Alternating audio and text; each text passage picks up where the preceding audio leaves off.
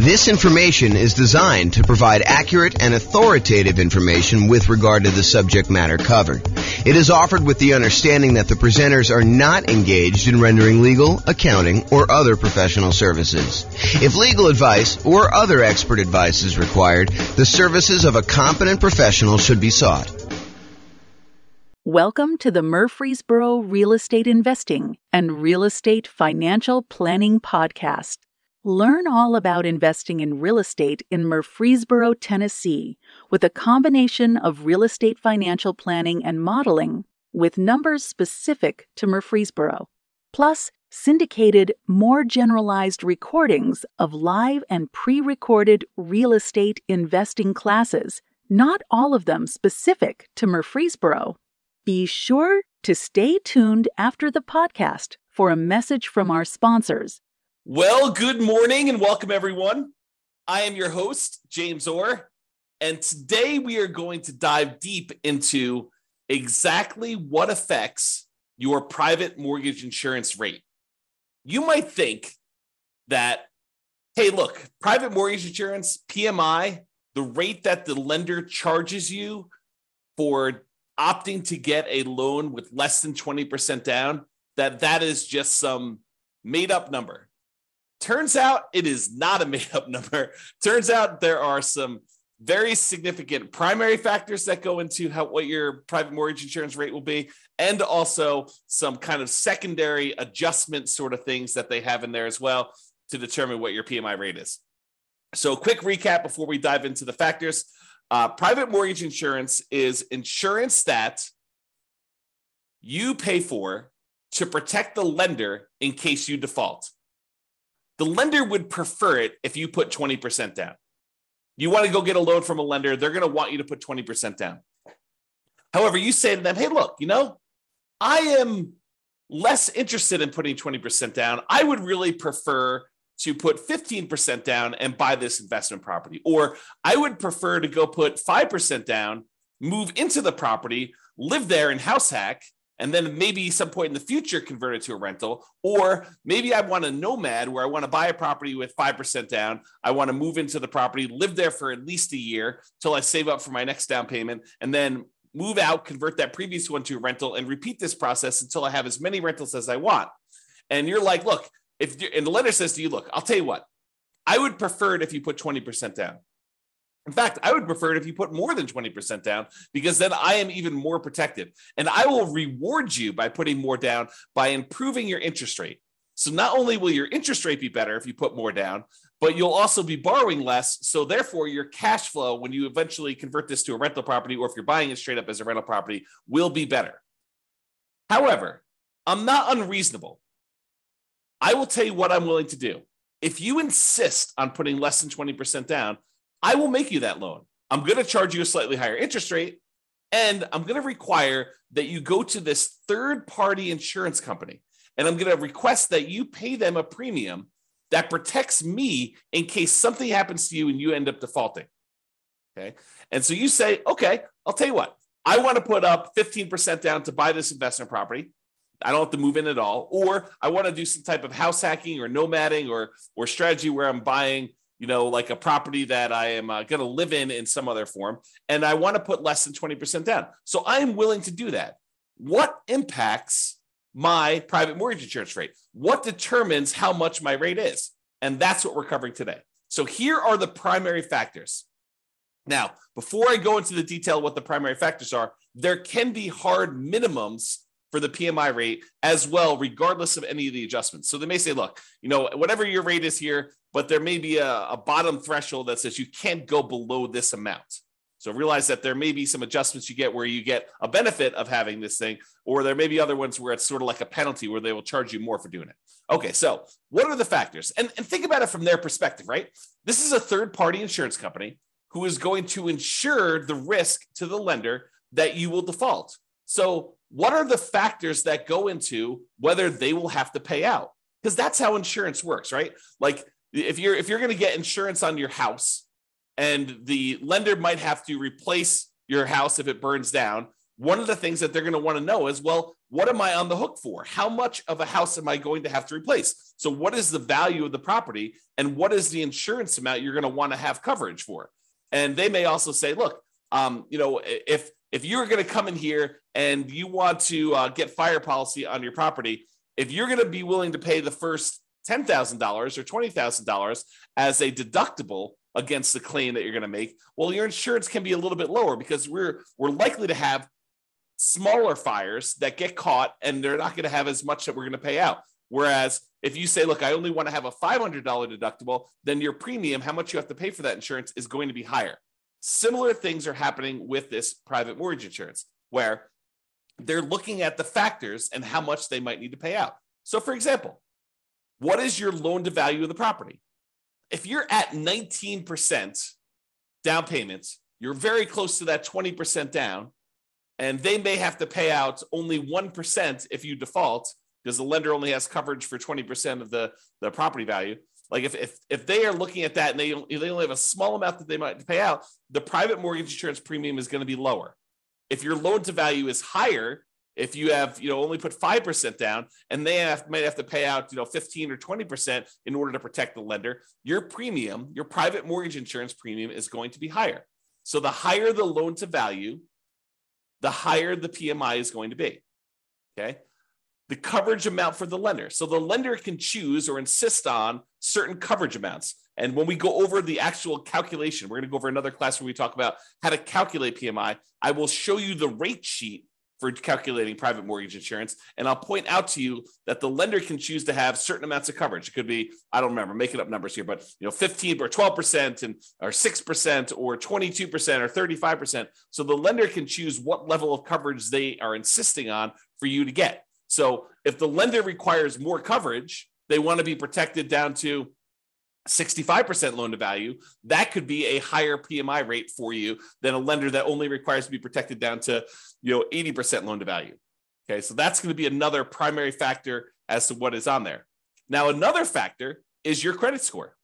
Another reason for you to take the time to make sure that you improve on your credit score, because the credit score is going to be a major factor in what your private mortgage insurance rate is. When we look at the primary table, when we do the calculations on how to calculate it, you're going to see that like credit score is the main thing going across the top that basically says, let me pick the credit score I've got. Let me pick what loan to value I'm doing. And those are like the two big ones that it's going to determine what it is. And then of course, they've got all the different coverages for the lender on the left-hand side as well. But those are like the two big ones that you decide on what your kind of primary rate is, okay?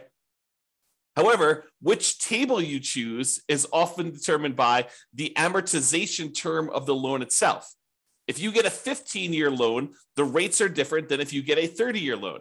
And I think the cutoff for them, for at least the table that I've seen, is usually 20 years. So if you're greater than a 20-year loan, you have one table. If you're less than a 20-year term on your loan, then it's another table, okay? So the shorter terms, like a 15-year loan, has lower private mortgage insurance. It is cheaper for you to get private mortgage insurance if you chose to get a 15-year loan. So you're gaining a little bit of ground by having a lower PMI payment, improving cash flow a little bit, but it's much uglier because the 15-year loan, your cash flow on that is going to be much uglier, right? Because you are choosing to pay off a lot of principal every time you make a payment. You're trying to pay off that entire loan in 15 years. And even though your interest rate's going to be better, presumably, and also your PMI is going to be better, your total payment is probably going to be higher overall. Okay. So that's the amortization term of the loan itself. Then fixed and variable payment amounts. So if you decide to have fixed monthly payments or variable payments, then that actually can impact your PMI as well. And the time you've been paying the rate, that is another factor in what the PMI rate will be. And then the lender has separate pricing sheets. So like credit unions apparently have a separate pricing sheet than a conventional lender. And so you may find that the rates are different if you go to two different lenders. So PMI is not static. You have to shop it around as part of when you're shopping for your loan. It's one of the factors we talk about when you're trying to determine which lender to use. So you want to go and find out not just like, hey, what is the rate today, but also what is your PMI rate for me in my situation? Okay. Now, those are like the primary factors. However, what's also difficult is there's a whole separate section after we determine your primary rate for adjustments that get made to your PMI rate. Okay. So let's go over the adjustments quick. If you're doing cash out refinance loans and you have PMI still left on your property, guess what?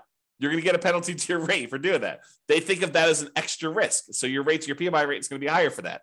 If it's a second home, if you're not just buying this as your primary home, if it's a second home, you will get hit on your PMI rate. It'll be a penalty for that.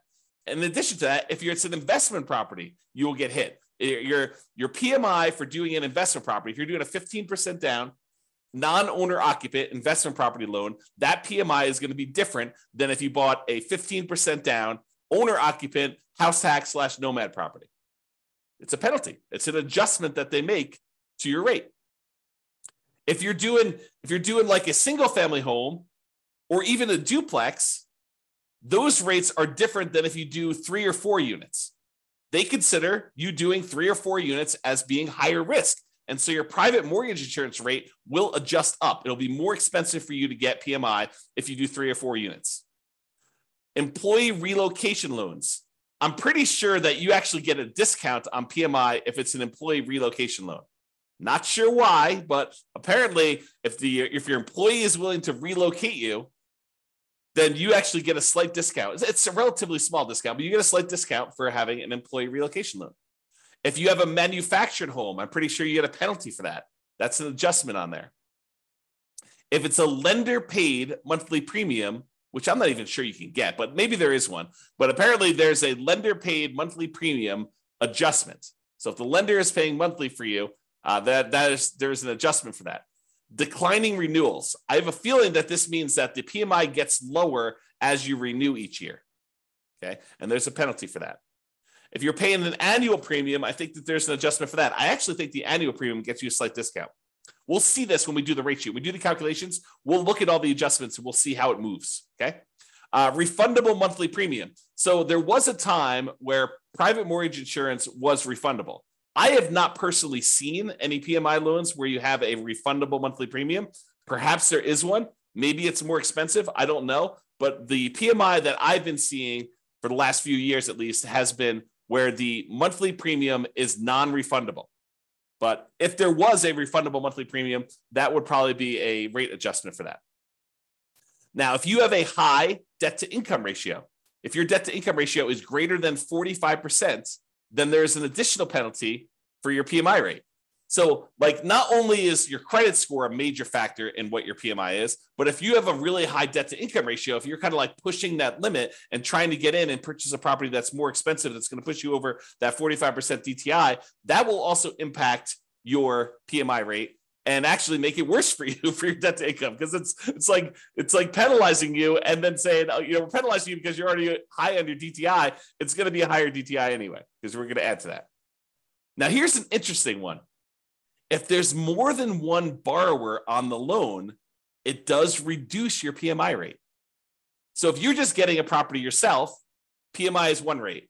However, if you and your spouse or you and a partner end up getting a loan on a property together and you're both on the loan itself, actually PMI can be reduced, which is interesting. And we'll see the order of magnitude of these adjustments. We'll show them to you when we do the calculation. I think I'm going to do the calculation in the next class. It's either the next one or the one after that. So next week or the week after that. For those that are listening on a podcast, it'll probably be a couple months. But for the guys that are doing the daily classes, it'll be like next week or the week after that. So we'll actually go over what the exact adjustments are. All right. So in conclusion, lenders prefer you to put 20% down. However, if you insist on putting less than 20% down, they may opt to make you the loan, but they might require you to purchase third-party insurance to protect them in case you default. That is private mortgage insurance. That's basically what is happening, okay? Now, how much your private mortgage insurance has many factors.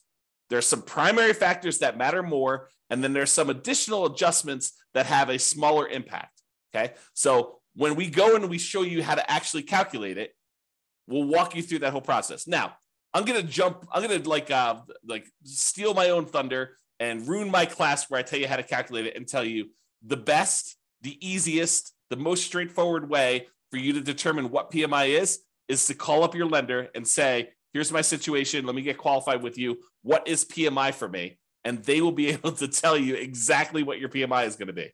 Okay. Or you could do this the hard way. You could decide, I'm going to try to calculate this on my own using the rate sheet that you get from the lender or from the PMI company themselves, and try to manually calculate this and make all the adjustments and hope that you are doing it correctly. Why go through all the extra effort? I think the interesting thing you'll find out when we walk through how to do the calculation is like what the differences are and which ones are the major levers and how much they can change, like what the range you'll see in a lot of these things. So we'll cover that in a future class. This has been James Orr. Hope you enjoyed this very short class on what affects your private mortgage insurance rate. We'll cover like how to calculate it in another class. Have a great day, everybody. Bye-bye for now. With home prices up, mortgage interest rates up, and rents up, but not quite enough to counteract the higher prices and interest rates, cash flow on rental properties in Murfreesboro is harder than ever. Book a call with the Real Estate Financial Planner to apply our proprietary 88 strategies to improve cash flow on your rentals. See the show notes for a link to schedule your call and improve your cash flow today. If you're a real estate agent, lender, or professional in Murfreesboro that wants to help our real estate investor listeners, consider reaching out to learn about collaboration opportunities with this podcast. We'd love to add more value to our listeners by having you assist our investors buy, sell, and finance their real estate investments. See the show notes to schedule a call to discuss collaboration opportunities.